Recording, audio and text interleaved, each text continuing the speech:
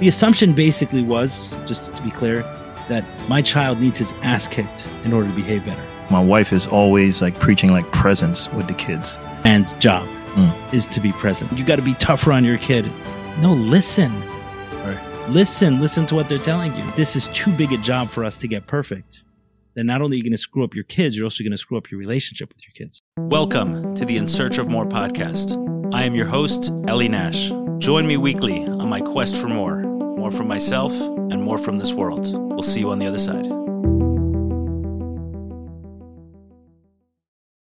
You hear that, Ryan? Episode 100.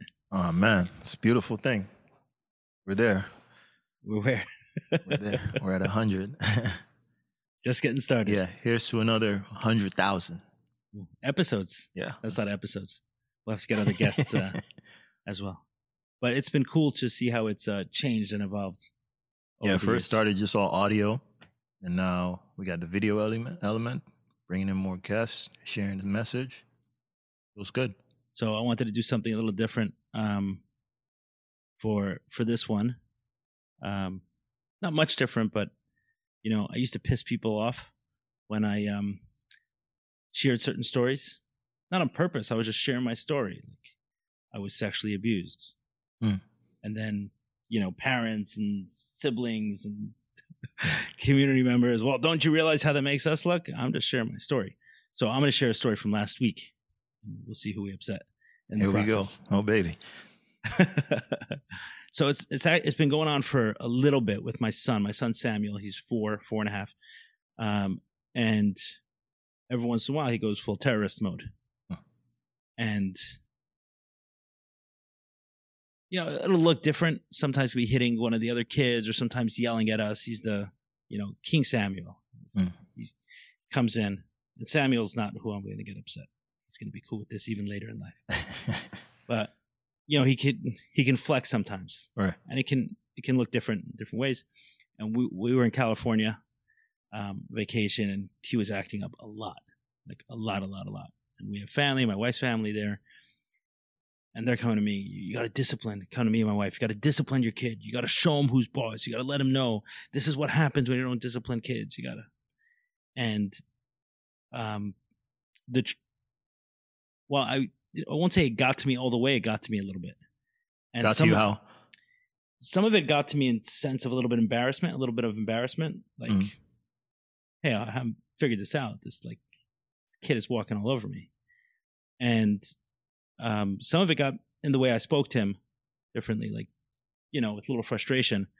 Like, kid, like, wake up. Right. Hello. You know? Right. So, like, one of the things he'll tell me sometimes, he's like, Dad, can I play, Daddy, can I don't know, watch a video or play video? So I said, I don't think your mom wants you to do that, but you're the boss of this house. Like, you don't really believe that. You believe you're the boss of this house. Right. That's what's really going on. Anyway, so we're dealing with this for about 3 days. And there's a lot of pressure coming at my wife over this. A lot, you know, especially from her family. And you don't know what's going to happen to him. You know what's going to turn into. This is where the worst created, like pressure.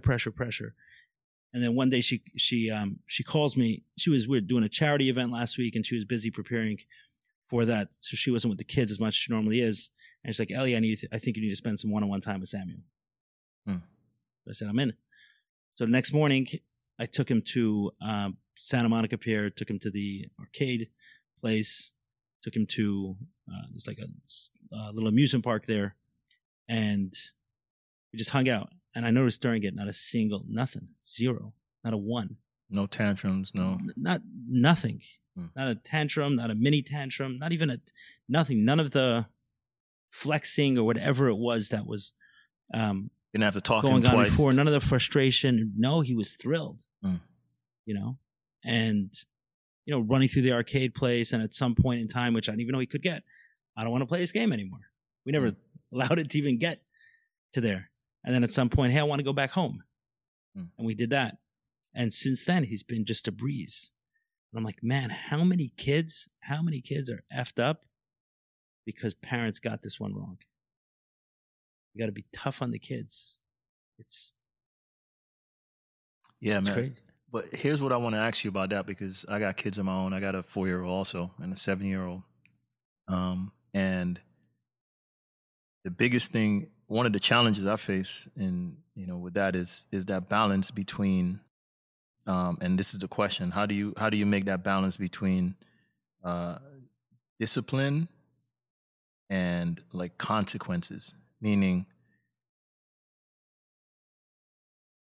for me, like, I want my kids to understand consequences.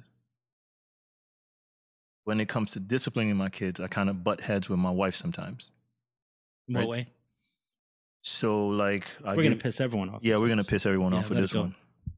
So, something that happened a few days ago was he was on his phone with his cousins. They're playing a game together, my 7-year-old, Roblox, right?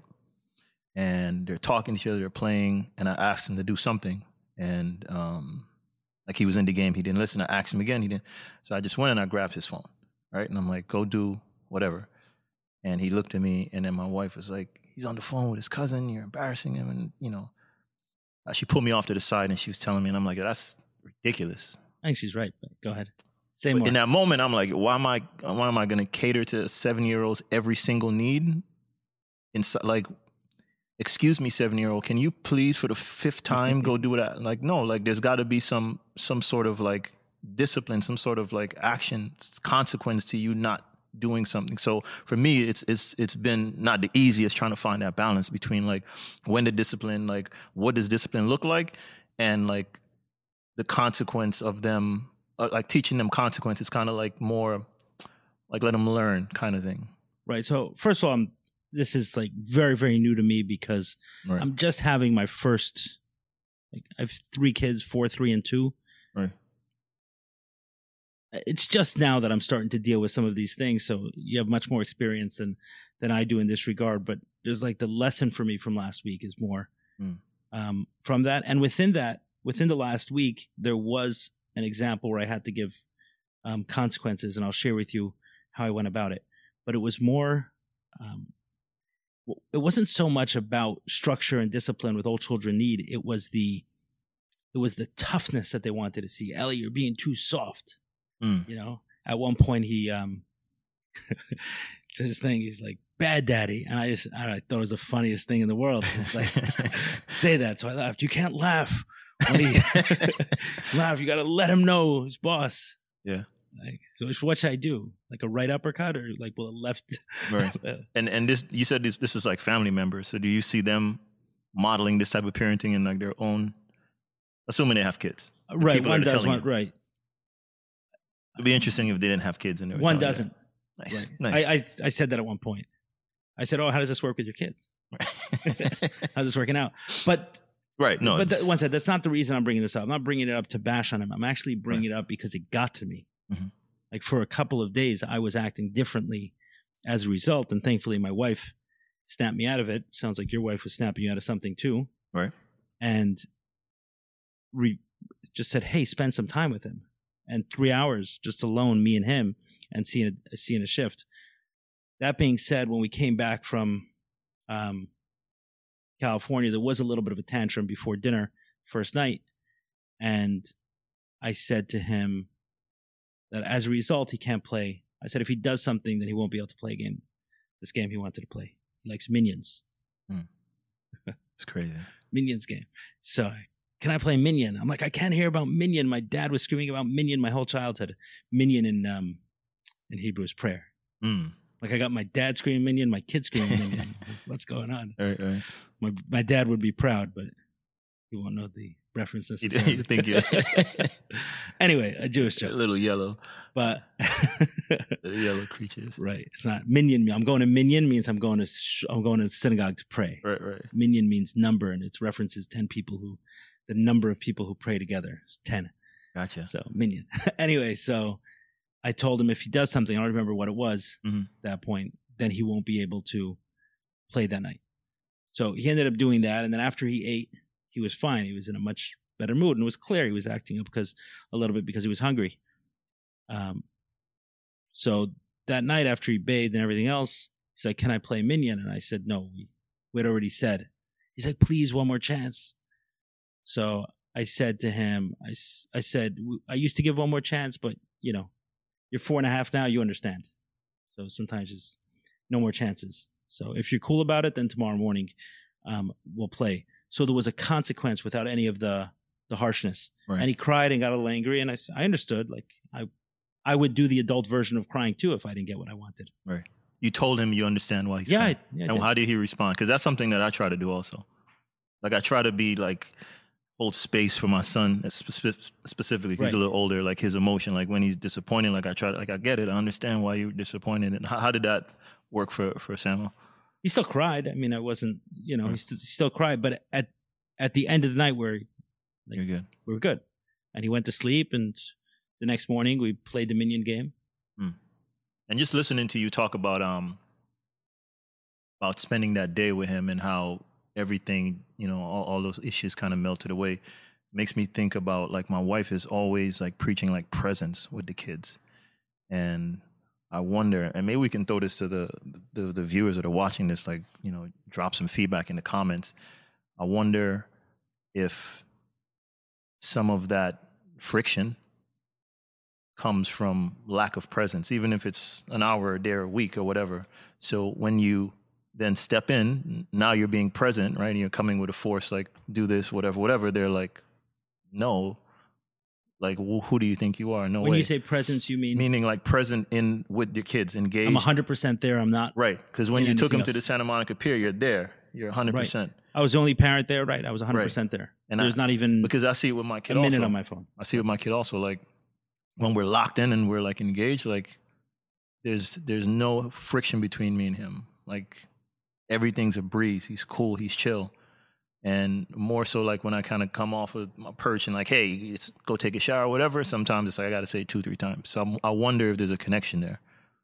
You know, like subconsciously even like. Yeah, 100%. I think we should do a separate episode on this. I think that's a man's job is to be present, both for in the world, is to be fully present, fully engaged. Like that's our challenge. That's our struggle, is to be fully present. To parallel that with women, I think their struggle is to surrender, to give in. I think it's sad. And these aren't my thoughts. There are others, but it's definitely, you know, there are the thoughts that resonate and the thoughts that don't. And this one did. And man, like that's the struggle, is to be fully present. And that's not only the struggle for us, it's the desire from the people closest to us.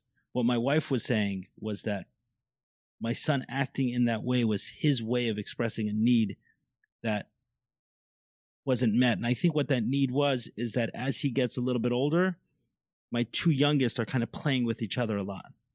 They're kind of at the age that they have the same interests. And that was different 6 months ago. Right. Or a year ago, where my youngest wasn't even walking and him and my second child were playing a lot. Right.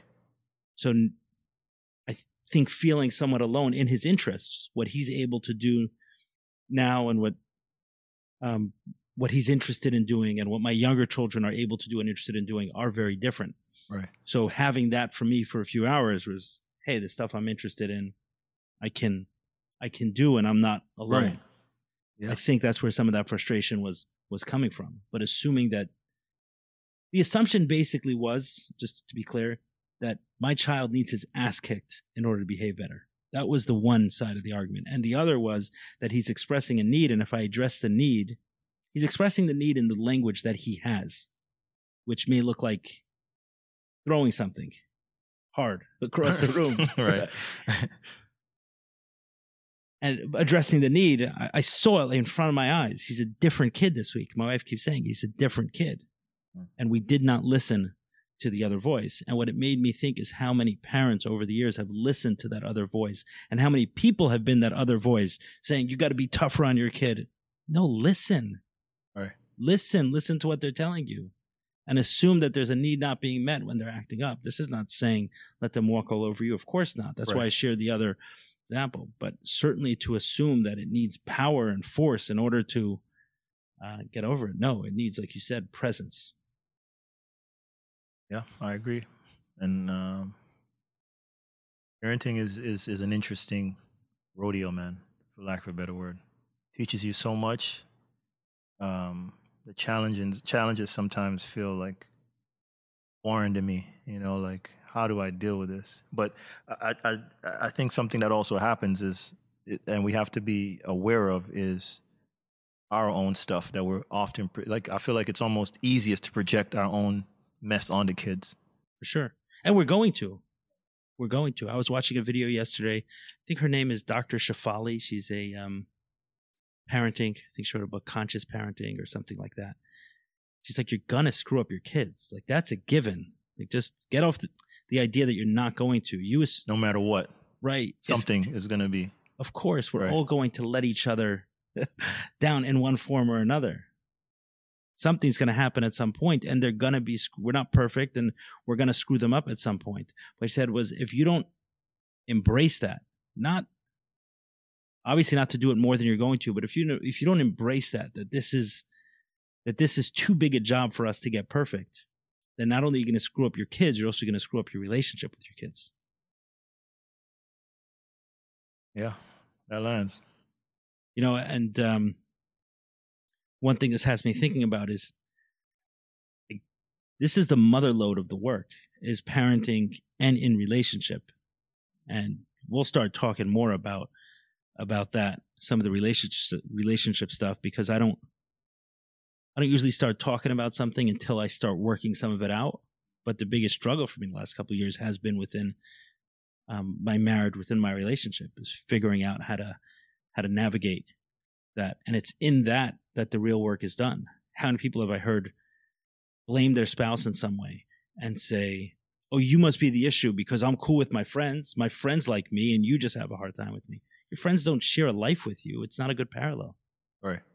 It's not an accurate parallel at all. And I've heard it so many times. I've heard it used on me. I've used it on others. Maybe not verbally, but in my mind. Oh, It must be them. Why? Because your friends who you spend, 8 hours with a week in a relaxed and fun environment, they're cool with you. And your business partner has what to say about you. And the person you're sharing a life with, your wife, has what to say about you. And your kids have what to say about you. And you want to compare it to your friends who like you and think you're cool? Sure. Yeah. But that's not where the real work is at. The real work is in those closest relationships. That's where we find out where we are and what we are.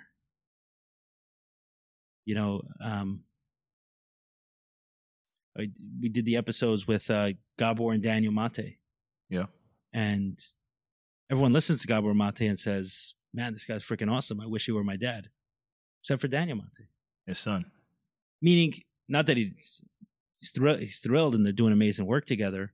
I went to a workshop with them where Daniel and Gabor did a workshop called Hello Again on adult, child, and parent relationships. And one of the things that I got from Daniel so much was that he cares about this relationship. A lot of us have given up on that relationship. For him to care and to continue working through that. But the point I was making here was that for Daniel, it wasn't this obvious, like, oh, my childhood was amazing. Gabor Mate was my dad. And no, he has a ton of good ideas and he has a lot to teach us, but he has a lot to teach himself also. And that's the case with all of us. Just because I do this doesn't mean I figured out anything. There's a moment in time where I feel like in this part of my journey, I'm standing on a little bit of a hill and I can see the path. So I say, okay, let me speak from that perspective. But that doesn't mean I'm always there, and that doesn't mean I'm there on everything. Of course not. Right. I'm curious, after spending time with your son on that day, did you go back to the voices, the talking heads that were telling you what to do and give them an update on how things were going? No. People kept it moving. Learn. That's not the risk with giving me bad advice. The risk with giving me bad advice is it ends up right here and gets blasted out to the world, and you will know it was bad advice and tell everybody else.